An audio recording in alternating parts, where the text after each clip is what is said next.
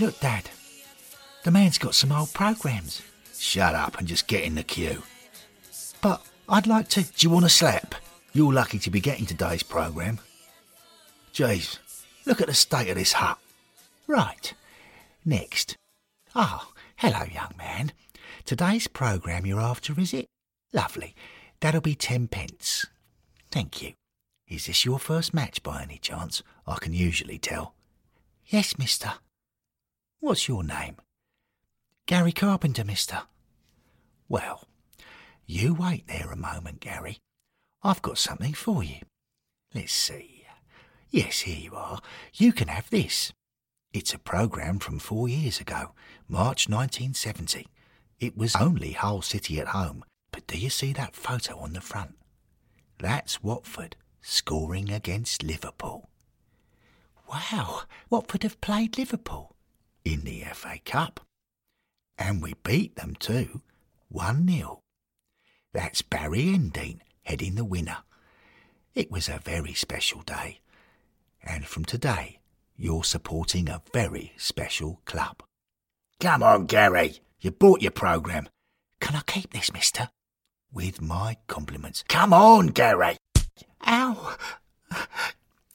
Thank you, mister. Mister?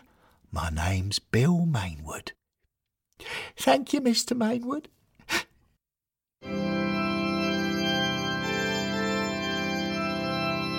Hornet Heaven. Mr. Mainwood. Written by Ollie Wickham, read by Colin Mace.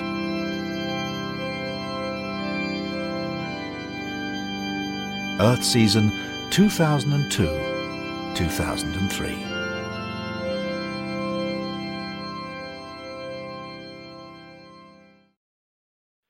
20 minutes after he died, Gary Carpenter stood in the bright, eternal sunshine of Occupation Road and reflected on his new circumstances. Apparently, he'd just been told, he was in an afterlife paradise called Hornet Heaven. Apparently, he could carry on going to every new Watford game in future and go back to any Watford game in the past. Apparently, he would be spending the rest of eternity in a friendly community of fans and former players. He didn't believe it, not for a moment. He clutched his hands to his face. He had to be dreaming this. He couldn't be dead. He was only 34. And if he was dead, why couldn't he still have access to everything else in his life apart from the football? It wasn't fair. If he hadn't thrown himself so hard into supporting Watford when he was a kid to escape his dad's violence, he wouldn't have ended up in such a ridiculously one-dimensional afterlife. It was all his dad's fault. And what was the point of Hornet Heaven anyway? There wouldn't be any new games to watch because the club had lost all their money, thanks to ITV Digital and Gianluca Vialli. Watford Football Club was about to cease to exist. What was the actual point? 21 minutes after he died, Gary Carpenter was deep into 4 of the 5 stages of grief.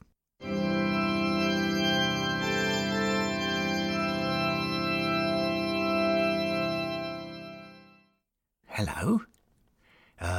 Hello? Are you Gary? I heard you'd arrived. Gary recognised the voice instantly. Through his fingers he saw a man in his 70s with white hair and glasses wearing a white janitor's coat. Gary lowered his hands in amazement. Bill Mainwood? What are you? I prefer Mr. Mainwood, actually, for old time's sake, Gary. But I hadn't heard you'd passed on. Oh, no. It's so sad you died. Thank you. I'd say the same to you, Gary. But once you settle into the swing of things in Hornet Heaven, it's not sad at all. It's super. Wow. That's actually pretty useful to hear right now. And it's true. It's wonderful to see you again, Gary. You've grown a lot since we first met. You were, 6? That's right. I can't believe you remember me. I mean, you must have had so many people browsing programmes in your hut over the years. You sold me my first ever programme, you know. Oh, that's nice. Have you been to the hut yet? Here in Hornet Heaven? It's further up the slope on the gravel. It's where everyone gets their programmes for going through the ancient turnstile to matches. Could you take me there? I need to get my bearings. Arriving in a place like this is quite a lot to deal with, to be fair. It'll be good to have someone like you show me the ropes. It'll be my pleasure. Follow me. As they strolled up Occupation Road, Gary's new afterlife guide asked if there had been any developments down on Earth since the last Watford game. It had been a 3-3 draw at home to Crystal Palace, with goals from Neil Ardley, Micah Hyde and Hyder Helgeson. Yeah, and not good developments, Gary answered. Last night the club announced they need to raise £9.5 million or they'll go out of business. They want the players to take pay cuts. Oh, I'm sure the players will agree. Now Viali's gone, and now we've got rid of those horrible mercenaries Vega and Blondo and Issa and Hughes, we've got a squad of very decent human beings, Gary. There's Robbo, Coxey, Micah, Hyder and little Tommy Smith. It feels like we've got our club back, and I love Ray Lewington. He's a proper manager. So you think the club can pull through the crisis? I always see the bright side of things, Gary. Yeah, I know. You were always so positive with me. You always used to say... no, wait. Whoops, that's embarrassing. What's embarrassing? Nothing. Look, here we are, the hut. This is where I first met you, Bill. Mr. Mainwood, if you don't mind. Oh, right, fair enough. April 1974 it was, Mr. Mainwood. A totally forgettable 0-0 draw at home to Blackburn. But I always remembered how kind you were to me. It meant a lot because, well, things weren't great at home. That's why I... Go on. No, it really is embarrassing. Better out than in, Gary. After all, we're going to be sharing the same heaven for the rest of eternity. You can't leave me wondering what... OK, but why don't we chat about it at a match? I can't wait to find out what it's like being able to go back to an old game. Lovely idea. Any particular match in mind? Well, I'll be able to explain things better if we go to a game from the years when I had the problem. Yeah, let's do that. Gary went into the hut to get 2 copies of the programme they'd need to go through the ancient turnstile to the historic match. Inside he saw a 13-year-old boy in 1920s school uniform who seemed to be running the hut. Gary introduced himself and learned the boy's name was Derek Garston. Gary told Derek which match he wanted. Oh, and make it 2 copies of the programme, please, Derek. I'm going to a game with Bill Mainwood. Who? Mr. Carpenter, sir? You know, the guy from the programme hut. I'm the guy from the programme hut, Mr. Carpenter, sir. I'm in charge here. I mean, the programme hut down on Earth. Oh, never mind. Derek handed Gary programmes to a wretched 3-0 home defeat against Peterborough United in Division 3 in April 1975. Gary thanked the teenager and went back out onto Occupation Road. Right, Mr. Mainwood. Ready? This is going to be amazing. My first Old Watford match in Hornet Heaven. And you're taking me, Gary. I feel honoured. Thank you. They stepped onto the open Vicarage Road terrace. It was amazing. It was mind-blowing for Gary to be back inside the ground, experiencing it the way it was in 1975 when Watford was sinking into the 4th Division. Just as he remembered, there was a smell of tobacco and disillusionment. On an overcast day, just 5,785 people were dotted around a shabby stadium whose empty greyhound track mercifully distanced them from Watford's unconvincing football. Gary headed for the spot where he'd always stood as a boy. On the way, he pointed at the white electric scoreboard at the top of the terrace behind the goal and said, "See that advert on the scoreboard? Never a quarrel, bet with coral. When I was 7, I used to shout that down the stairs every time I heard my dad shouting at my mum in the kitchen." Oh, it didn't make them stop, though. You say that like you were there, but yeah, I suppose as strategies go, it was pretty naive, doomed to failure. They ducked under some yellow and black crush barriers and stopped halfway up the terrace. Gary spotted his 7-year-old self. He was bouncing on his toes, cheering the team on. His dad was there too, sitting on the step a few feet away, reading the Sun, occasionally swearing at Gary to stop squealing. That's my dad. I remember. You do? He was a horrible man. I hope you don't mind me saying that, Gary. No, not at all. It helps. You've always helped me. You see, here comes my embarrassing confession. The thing is, my dad used to hit my mum. And he hit me too. I had to hide from him at home. I'd shut myself in my room and wish things could be better. Do you remember, at my first match, you gave me a programme with a photo on the front of Barry Endine scoring the winner for Watford against Liverpool? Well, in 1974 and a few years after that, I spent hours in my bedroom drawing more Watford players doing the same thing. I drew the players I was watching every week. After this game here, I drew our number 10, him, Brian Greenall, scoring against Liverpool. Brian Greenall, scoring at all. What an imaginative child you were. But that's not embarrassing, Gary. You were just... No. The embarrassing thing is... Gary looked down at his feet. OK. Here we go. After you were so kind to me at the programme hut at my first match, Yeah, this is really embarrassing. Though, to be fair, I didn't have much kindness in my life in the 1970s. Anyway, while I was hiding from my dad in my room and doing my drawings, I used to have conversations with you.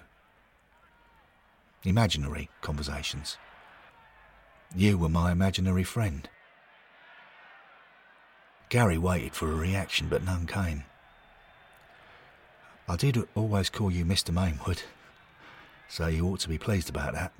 I was a very polite boy. Gary looked up now.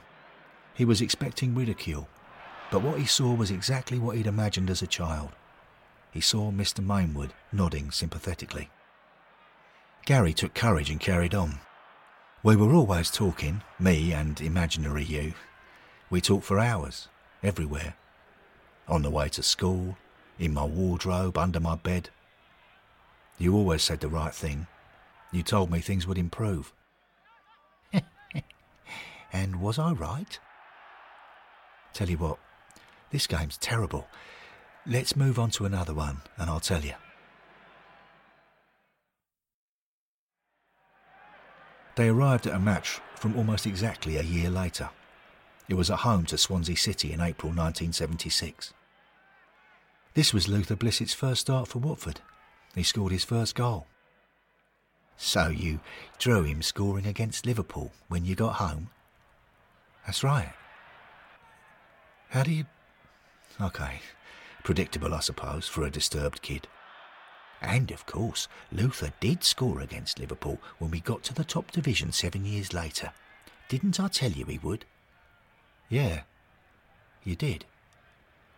They walked across the Vicarage Road terrace and found young Gary, now 8 years old, in the usual spot. Oh, your dad's not here this time. He was always walking out on us.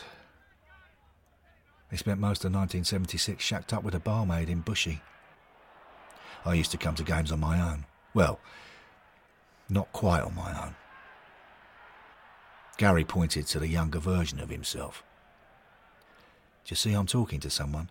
Well, I can see your lips moving, but there's no one nearby. Were you talking to me? I'm actually chatting with an imaginary 8-year-old grandson of yours. Sounds daft, I know, but I wanted to go to games with a friend my own age, who'd be as kind and positive as you. He had white hair, the same as you, which was a bit odd for an 8-year-old, thinking about it now. I called him Arthur. Arthur, eh? I hope you didn't name him after today's number 10, Arthur Horsfield, or Arthur Carthorsfield, as some people called him. I don't remember how I chose the name. He was a great mate, though, your grandson. Very kind and very understanding. Completely unlike an 8-year-old in real life. He was a proper chip off the old block, Mr. Mainwood.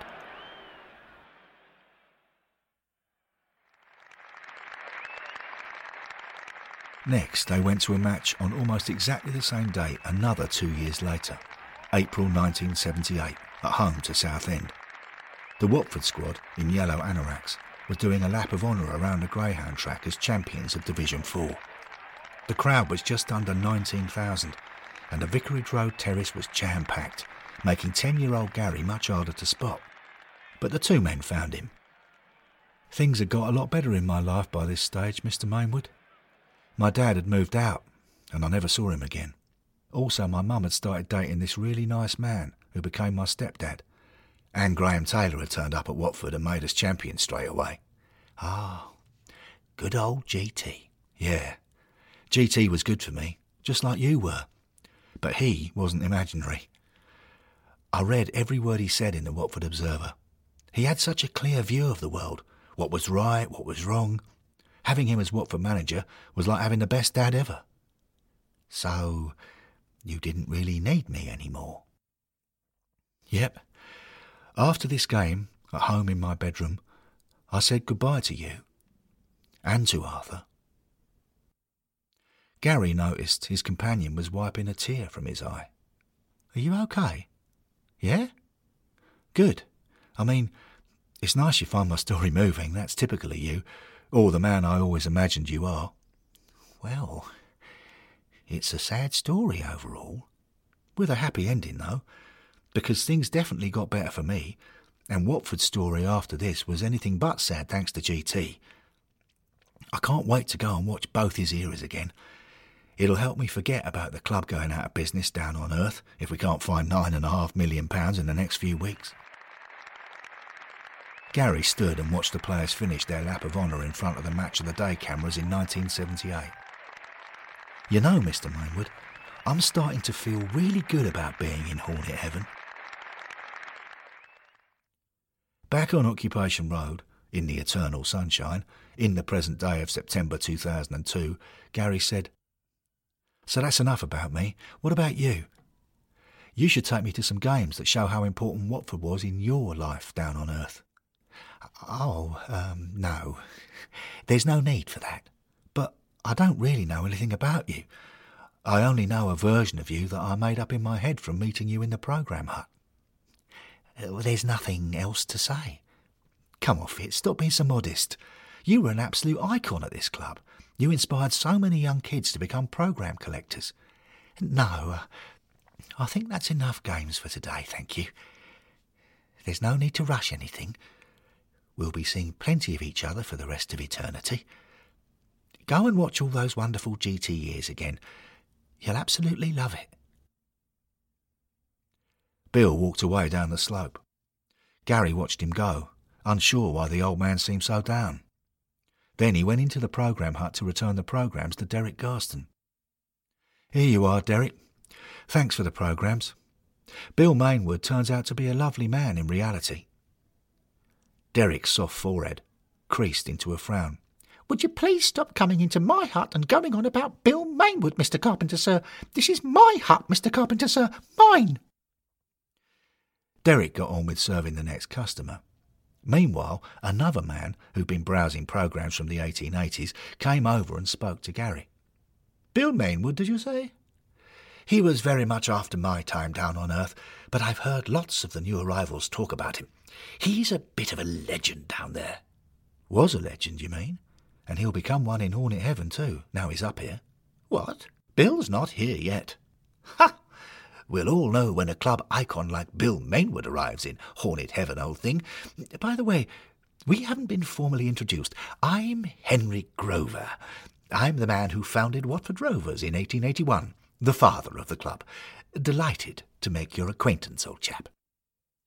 On his first day in Hornet Heaven, Gary didn't feel he should contradict such an important-sounding figure in club history. Instead, he fell into easy conversation with this man that he'd never heard of before.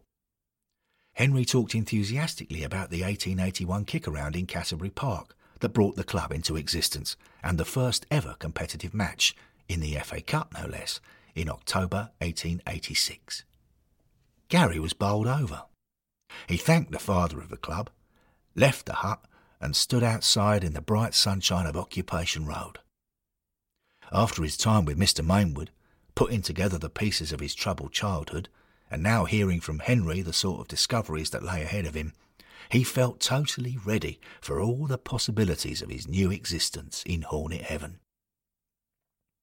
3 hours after he died, 34-year-old Gary Carpenter had made it into the 5th and final stage of grief: acceptance and hope.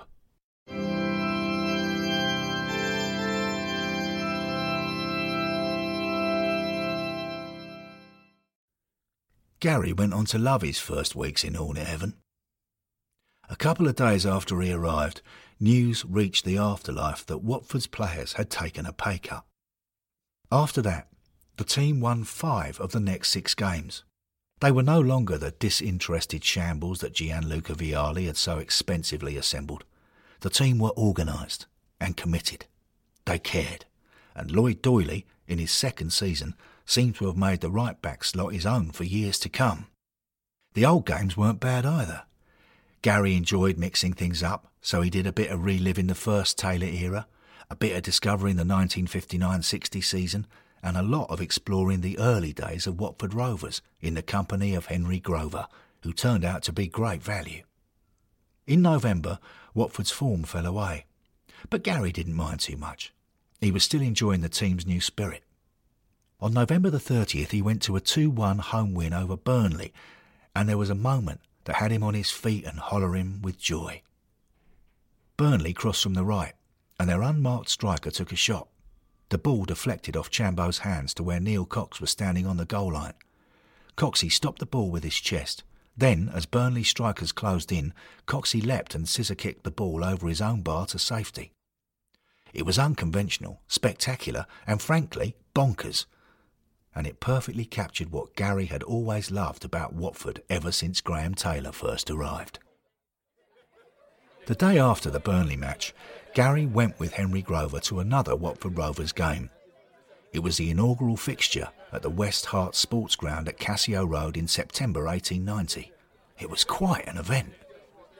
It was a hot, sunny day, and the occasion had the air of a summer fete.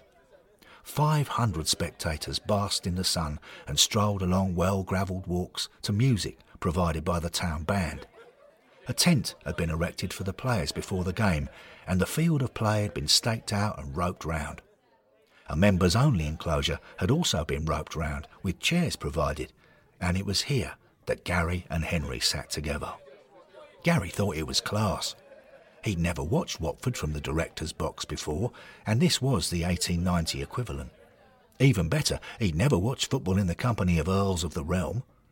The Earl of Essex was there, having popped across the road from his Canterbury estate, and the match started with a ceremonial kick-off by the Earl of Clarendon, whose family seat was the Grove, just beyond Canterbury. Gary scanned the Rovers' line-up. He recognised some of the players he'd already watched and had now met in Hornet Heaven. Out on the field were the 3 Sargent brothers, Alec, Alf and Freddie, and Charlie Peacock, who'd taken part in the original Canterbury Park kick-around with Henry Grover. Gary reckoned he was getting the hang of this afterlife business. He sat back and enjoyed the rumbustious football. When it got to half-time, Watford Rovers were 1-0 up against ATB Dunn's 11. Gary stood up to stretch his legs. Suddenly, he noticed a boy running away on the other side of the members-only ropes. His eye was caught by the fact that the boy had white hair like an old man's. It bothered him. Gary excused himself to Henry and chased after the boy. "Hey, stop!" The boy did stop. He turned round. He looked about 8 years old. He looked crestfallen. "That's blown it. Grandad told me to make sure you didn't spot me." Gary recognised the face from 25 years ago. "You're Arthur. You're Bill Mainwood's grandson." "Mr. Mainwood's? That's right." "But how's it even possible? I made you up. You were a figment of my imagination, an imaginary friend. What are you doing in Hornet Heaven?" "I died." "What? You're a dead imaginary friend? How does that work?" "Same as for everyone else in Hornet Heaven. I was a Watford fan, so I came here when I died. But I only imagined you as a Watford fan. Jeez, this is doing my head in. And why were you trying to make sure I didn't see you? Grandad and I have been keeping an eye on you to make sure you're settling into Hornet Heaven, but we didn't want to bother you. Gary rubbed his head at the whole thing. He was being asked to believe that the souls of imaginary Watford fans can enter the afterlife. He'd be bumping into Gladys Prothero next. I say, Gary, old thing. He turned and saw Henry had followed him. Are you feeling all right? Who are you talking to, old thing? What? Oh, this is Arthur. But I don't see anyone, old thing. You've been talking to thin air. Arthur said, He can't see or hear me, Gary. You imagined me, so only you can see and hear me. You poor old thing, Gary. You must be suffering heat stroke. Let me go and find you a cooling drink, old sausage. Henry went off, and Gary tried to figure out what was going on. It now dawned on him, from what Arthur had said, that the Bill Mainwood he'd met in Hornet Heaven wasn't the actual Bill Mainwood. It must be his old imaginary friend, Mr. Mainwood, now deceased. So the real Bill Mainwood isn't in Hornet Heaven yet? Gary asked Arthur. He's very old, apparently, but yes, he's still down on Earth. Right. Is your granddad, your dead imaginary granddad, somewhere at this game? He's back in the main part of Hornet Heaven. Why? Because I feel exactly like when I was a kid. I need a heart-to-heart talk with Mr. Mainwood.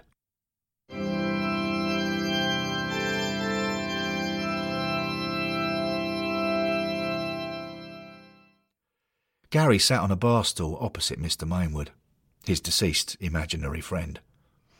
They were in the Red Lion pub. On the walls were posters and newspaper clippings documenting the former glories of Watford Football Club, but the fixtures and fittings were all a bit grotty around the edges. Yes, Mr. Mainwood explained. I've been in Hornet Heaven since the evening of that 1978 Southend game when Watford were champions of Division 4. You didn't need me any more, Gary. That night you said goodbye to me and to Arthur, and we disappeared from the land of the living.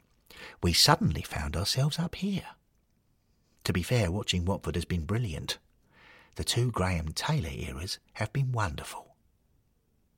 So, that's nearly 25 years you've been here, invisible to everyone else. I must admit, it's been a little lonely at times, but things seem to be picking up. A few weeks ago, when I heard you'd arrived in the afterlife, I felt I had a purpose again. I could help you find your feet, just like I did when you were a boy. But I'm 34 years old. I don't need imaginary friends. I know. That was obvious to me after we went to those games together on your first day in Hornet Heaven. I'm sorry if I seemed a little sad afterwards. The good thing, though, is that you've settled in so well. Then why have you been following me around? In case you need me. And why have you been keeping out of my sight? In case you don't need me. You see, if you don't need me and you decide to say goodbye to me again, well, I expect I'll disappear all over again. And who knows where I'll end up this time. So I thought I'd better keep out of your way. Gary clutched his hands to his face, exactly as he'd done when he first arrived in Hornet Heaven. Oh, God, this is seriously freaking me out. Mr. Mainwood looked at Gary. Solemnly, he said, Yes, I feared this might happen. I've become the problem. He adjusted his glasses. He swallowed. Gary, you need to say goodbye to me. What? I can't do that. I can't kill Bill. I can't kill Bill again. But I'm not Bill. I'm a coping mechanism. Down on Earth, you created me to make your childhood bearable. Up here, I helped you bed into your new environment. But I'm clearly not coping. Having an imaginary friend is a psychopathic disorder, isn't it? If you ask me, it's just another way of dealing with things. There are loads of different ways. I mean, It was a coping mechanism when you started caring so much about a football team's ups and downs, as a proxy for your own life. Is that a psychopathic disorder? When it's Watford, it often feels like it. And another coping mechanism, of course, is believing in an afterlife to help deal with the idea of death. Though that one actually turns out to be true, obviously. What I'm saying is, Gary, everyone needs to find their own ways of getting through life, however it suits them. Gary was starting to feel better for what Mr. Mainwood was saying. So, it's time for you to get on with your afterlife without me and without Arthur. Gary lowered his hands. He saw that Arthur had sat down next to Mr. Mainwood. Say goodbye to us, Gary. You're doing wonderfully well in Hornet Heaven, and we're obviously holding you back. It's time for us to go. But where will you go? I don't know. We'll find out. Maybe because we're only imaginary, we'll just stop existing. But think of it this way, Gary. We helped you, and now that you're happy in your heaven, you can help others. Look out for people who might be struggling. Carry on our work. Can you do that for us? Gary stared at Mr. Mainwood and Arthur, who was nodding his agreement at what his granddad had said. Gary thought back to how he'd been feeling in his first half hour in Hornet Heaven. Future new arrivals might find themselves going through the same grief process. He could be a friend to them, a real friend. He told Arthur and Mr. Mainwood, I can do that. You've shown me the way. Thank you, Gary. But it was actually you showing yourself because you were doing the imagining. Mr. Mainwood grasped Arthur's hand in readiness. Goodbye, Gary. Goodbye, Gary. Gary composed himself and, for the second time in his life, said, Goodbye, Mr. Mainwood. Goodbye, Arthur. The two white-haired figures opposite him started to fade. They lifted their hands in farewell and disappeared. Thank you, Mr. Mainwood.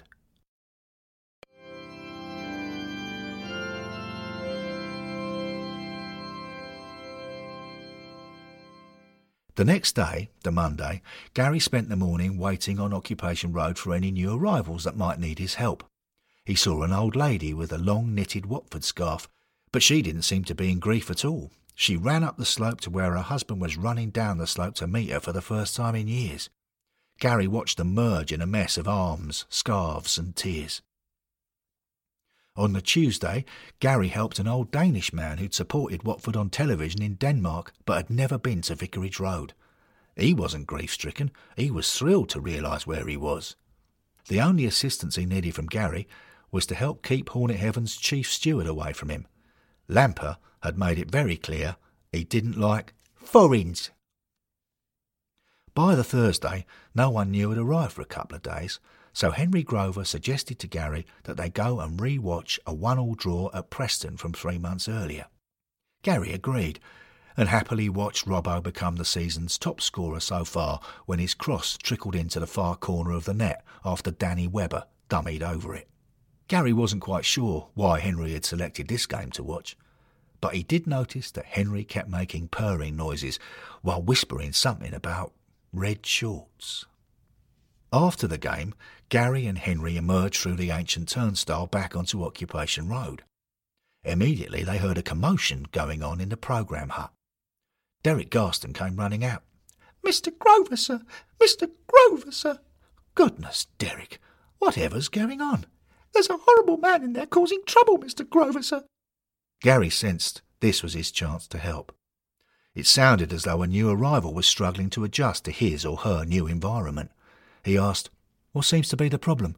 "The man marched in, Mr. Carpenter, sir, and started trying to tell me how I should be running the hut, Mr. Carpenter, sir. He's in there meddling with my cataloguing system, Mr. Carpenter, sir. Meddling, sir." Gary told Derek and Henry to leave this to him. He went over to the hut and entered. Inside, sorting piles of programmes, was a white-haired man with glasses. He wasn't wearing a white janitor's coat, and he looked in his 90s rather than his 70s, but there was no mistaking him. I can't be dead. This has to be a nightmare. The stupid child doesn't know what he's doing with these programs. It's going to take me the rest of eternity to get them sorted out. It was Bill Mainwood. The real Bill Mainwood. And he was plunging through the first 4 stages of grief. I mean, what's the point of having games to go to in your afterlife if the program cataloguing system isn't... "Hello, Mr. Mainwood," Gary said. Bill Mainwood looked up, flustered. "You won't remember me, but I remember you. I bought my first program from you. You were really kind to me." "Oh, was I?" "And I know how hard arriving in Hornet Heaven can be. When I first got here, I was in denial, I was angry, I was sad." "Yes, I must admit I'm feeling all of those." "Don't worry, though. Once you settle into the swing of things, Hornet Heaven's not sad at all. It's super." "Golly, that's really rather useful to hear right now." Gary smiled. "My name's Gary Carpenter," he said. "It's a pleasure to meet you again, Mr. Mainwood." "Thank you, Gary. Nice to meet you too. But please, don't call me Mr. Mainwood. Call me Bill."